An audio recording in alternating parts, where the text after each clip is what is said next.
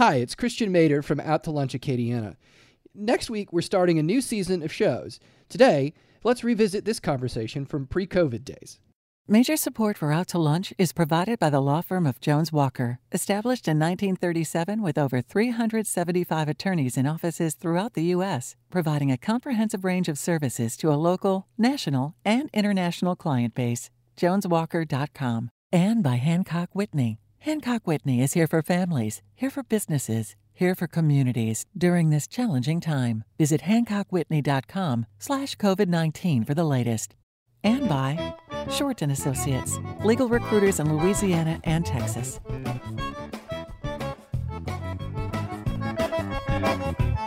From Chopsticks Restaurant in Lafayette, we're out to lunch with Christian Mader, publisher and editor of The Current. It's business, Acadiana style. Welcome to Out to Lunch. I'm Christian Mader. History is a messy business. It's full of mixed and conflicting perspectives. It's subject to revision for the right or wrong reasons. And while it's tempting to think of it as a collection of facts, history is really a collection of perspectives, especially for histories of people. And think about it. There are competing biographies or authorized biographies or even unauthorized biographies and especially autobiographies. My guests today are both writers of history. Jason Theriault is a freelance author, a New Iberia native, and an academic. He's written on a number of subjects, not just about people, including World War II histories and works about the environment, particularly the Gulf Coast. He's a former fellow at the Harvard Kennedy School, where he worked on environmental policy. He's currently working on a history of tank barges. Jason, welcome to Out to Lunch. Thank you. Thank you for having me. Deirdre Gogarty Morrison wrote her own history.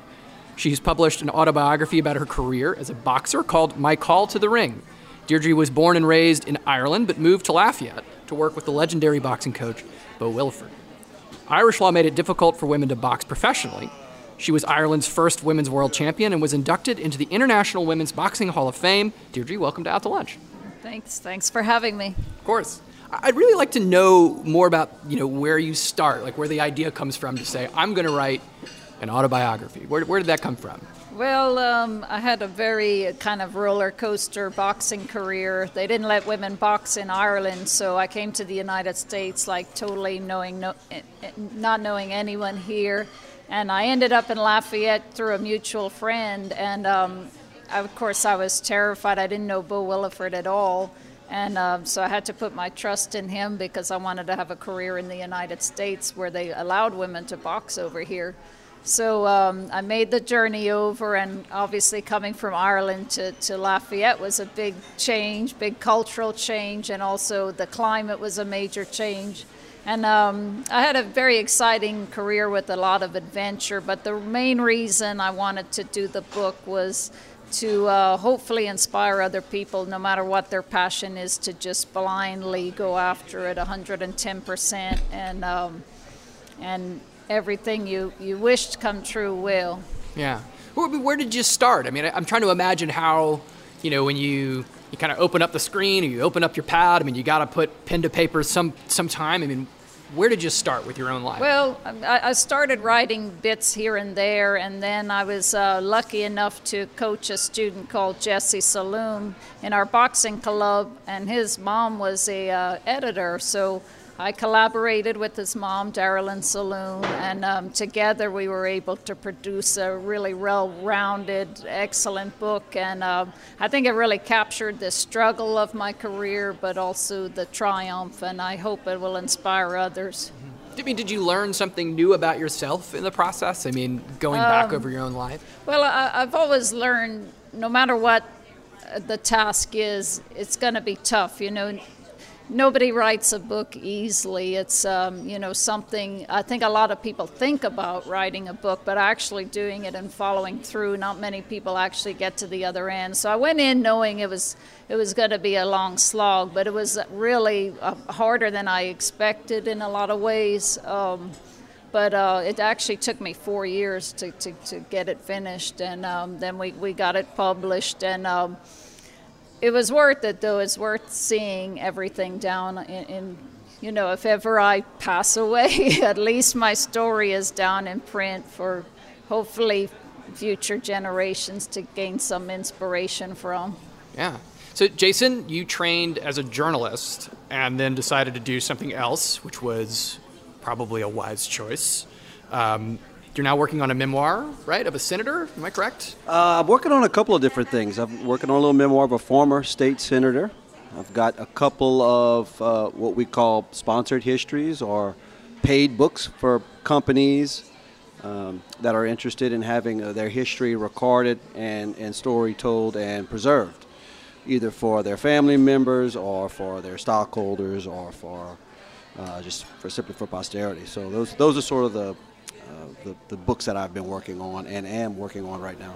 So I'm really curious about the process of writing, working with somebody on their own biography, right? I mean, if you write someone's memoir, right, it seems like a deeply personal thing. So, how do you approach actually, cataloging or telling the story of someone else's memories?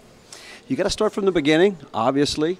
I have just completed about almost 3 years of interview sessions with, let's say, a mid-80-year-old former president of a major tank barge company in South Louisiana. And his father had started in the 1920s. And I spent probably a few hundred hours recording this man. Thankfully, he had a great memory and recalled details going back to when he was first started working for his dad, driving a pickup truck and a tool truck at the age of 12 years old, and driving boats for his dad at the age of 14 years old, tugboats. And so it was really unique to see how, through his eyes, the company advanced over the years, but even more to see as the years progressed here recently, his health declined until the very end. And when I got a phone call from the family saying that he was on his deathbed and he wanted to share some few details with me, the details were to make sure which boat came in first in which chapter, and specifically the names of the boats and how he wanted them listed. And the poor fellow died a couple of days later. So it was a moving experience, a really fascinating experience, and one that I'll always treasure, to actually hear a person's entire life story over the course of 2 or 3 years and then see them sort of pass away. And that's sort of the purpose of writing books. And you mentioned that just a moment ago. It's a person's legacy. It's for the future. It's for their families. For this company in particular, it's a family-owned private business. And there's next generations of folks that want to carry on those traditions and the standards of industry excellence in the way that you treat customers and whatnot, and their employees. So encapsulating all that into a 200-page book with 100-something photographs is sort of the end goal of doing company histories and histories of people and memoirs. How did you land doing this? What was your first sponsored history? Where do you go to get that gig? This one I'm holding in my hand right here. It's Okay. called Great Game Paradise, A History of Vermilion Corporation. And this is a book that was put out by UL Press this past September. And as you can see, it's a beautiful cover. You might call this a coffee table book, but it's 200 pages with 100 colored photographs in it. And this was the president of this company contacted me some years ago through our network circle of contacts. There's not too many people who are out there promoting that they do history books that don't work for a university. So while I do consider myself a scholar of some sorts, I don't work for a university. I'm an independent contractor, basically. And so they reached out to me, said that they had just recently lost one of their oldest surviving employees, who was 85. And boy, they wish they could have gotten his story before he passed. And so basically they paid me to go around and interview all of the surviving employees, and there were many. This was basically a land company that managed 125,000 acres of marsh land south of here in Vermilion Parish. And so you had 3 generations of trappers and duck hunting guides and folks who worked for this company, along with all of the generations of shareholders that would come in from Chicago and New York and all over the place. And so to tie in those together was sort of the uniqueness of this book. Local people from areas of Abbeville, Erath, Pecan Island, and some of the bigwigs, people, the barons of industry like Sterling Morton of Morton Sugar, the Malcohennies, for example, Exxon Mobil Humble Oil executives. All these folks coming down here and cherishing this great game paradise, and the people who were hired to facilitate that. So that was the purpose of that book, and it was well received from all folks involved. Very cool. Deirdre, I'd like to know a little bit more about your career as a boxer. And one thing that struck me was something you said that women could not box in Ireland. Why not? Well, that's a good question. I think just Ireland's just a very traditional country, and the old school establishment, so to speak, I guess. I mean, they didn't want women coming in there, and I guess they pictured us being very raw and unpolished and kind of maybe embarrassing the sport. So when I started boxing, I made sure to study it very carefully and do my very, very best to be technically proficient. That way, maybe I'd be more accepted into boxing. Now, I was allowed to join gyms and I was allowed to spar, but I was never allowed to compete.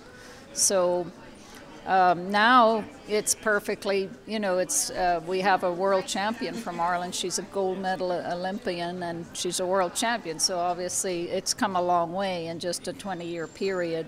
But back then it was a dead-end road. It looked almost impossible. So I put my heart set on coming to the United States, and I was able to find Bo Williford, and he happened to be in Lafayette, and that's how I ended up down in Lafayette.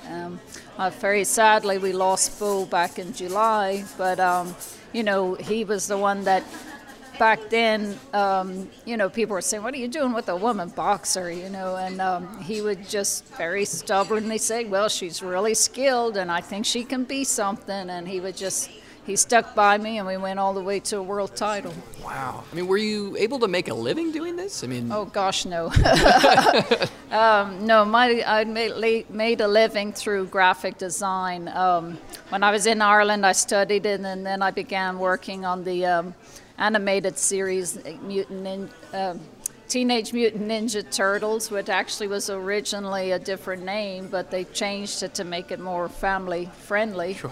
What was the original name? The Teenage Mutant Killer Turtles or something like that. Okay, yeah, that's definitely not to Ninja. Yeah.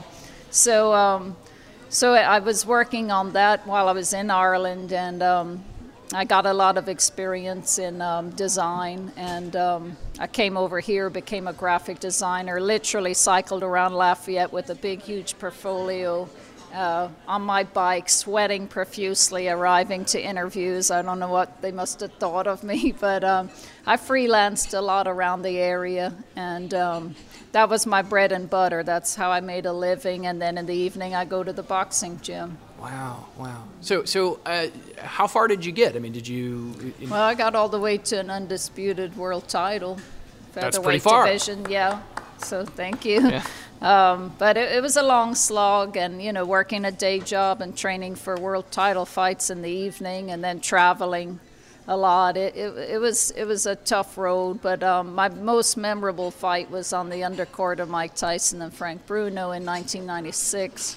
And that's the first time women ever fought on pay-per-view, and that's what the fight most people remember, because it was, it surprised people that women could fight like that. I mean, me and my opponent knew we could, but apparently 80 million other people didn't. So it was a big breakout fight for women's boxing. Wow. I can imagine the atmosphere around something, especially having Tyson on. Yes, yeah. We were kind of the undercard getting booed on our way into the arena, and, jowls and whistles and, making fun of us until we started fighting. And then it was the whole crowd shifted to excitement. So it was a great feeling. Did you get to meet Mike Tyson? Oh, yeah. I was at the weigh-in with him in the press conference and everything. Wow. Yeah. Did he have a comment on the fact that his undercard were women boxers? He was a big fan of Christy Martins, the girl I was fighting. So I mean, he was fine with it. I mean, he knew we could fight. So that's interesting, because it kind of shows that I guess maybe the professional culture hadn't changed around, but seems like boxers themselves had a much different attitude, maybe. Yeah. I mean, all you got to do is get in the ring and show what you can do, and they right away can see if you have the skill or not. And that you're a credit to the sport and not going in there flailing, that you've really worked hard and studied the game. And other boxers can appreciate the sacrifice it took to do that, so they understand. You're listening to Out to Lunch. This is Christian Mader. I'm speaking with boxer and writer Deirdre Gogarty Morrison and biographer Jason Terrio. We'll be back after a brief break. You're listening to Out to Lunch. This is Christian Mader.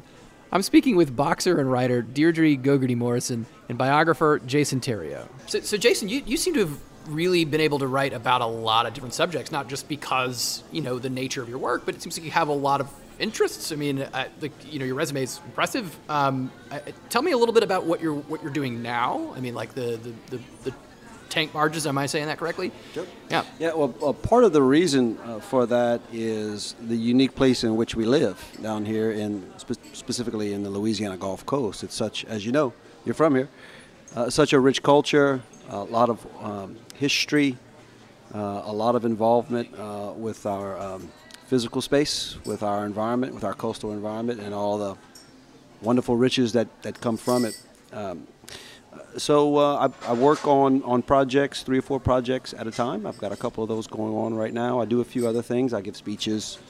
I do background research for law firms if needed.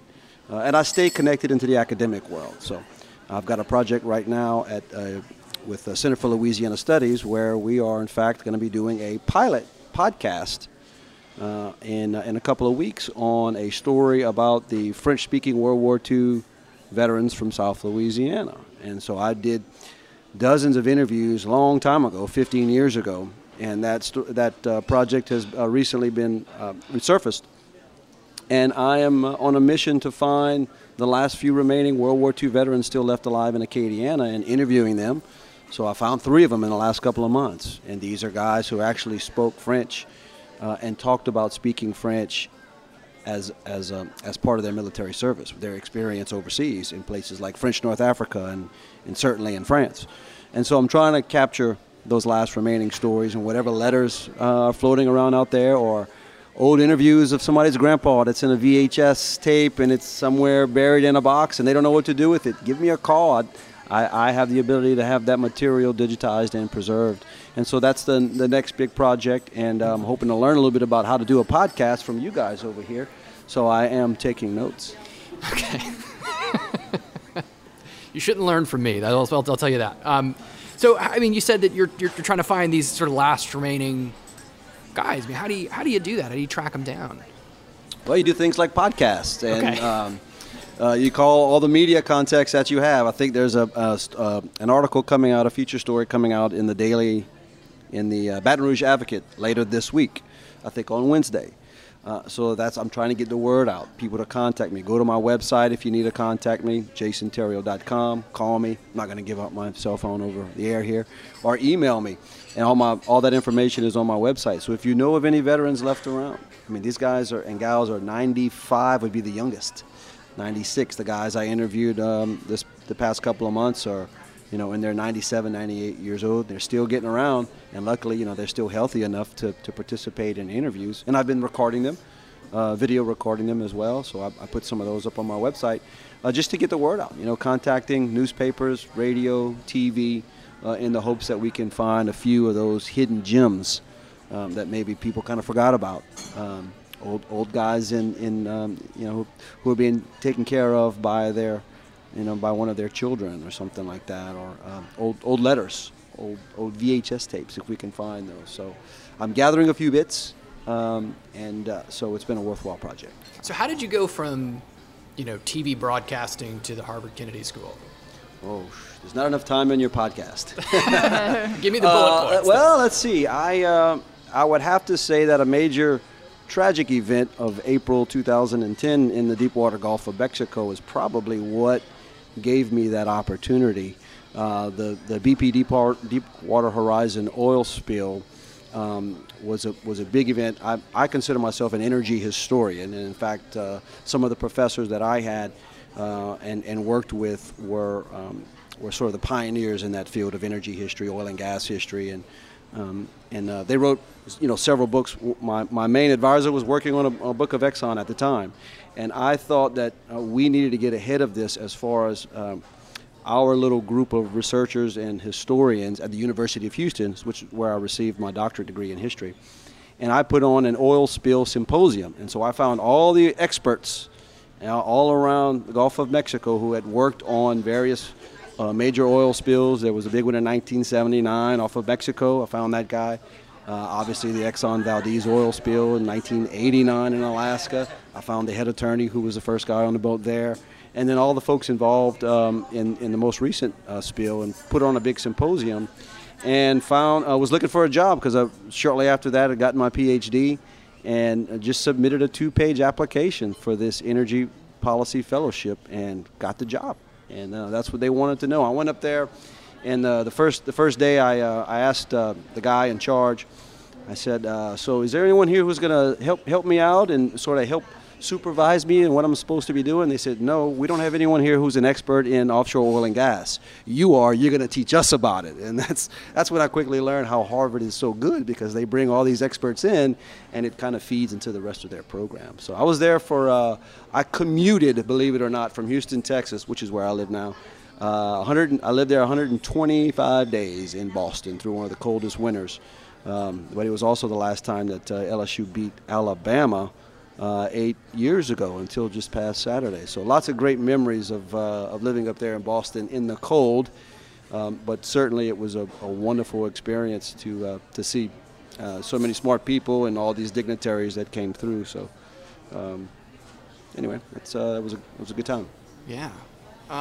Deirdre, you married your husband in a boxing ring. Yes. Why not, huh? Spent so much time there anyway. Yeah.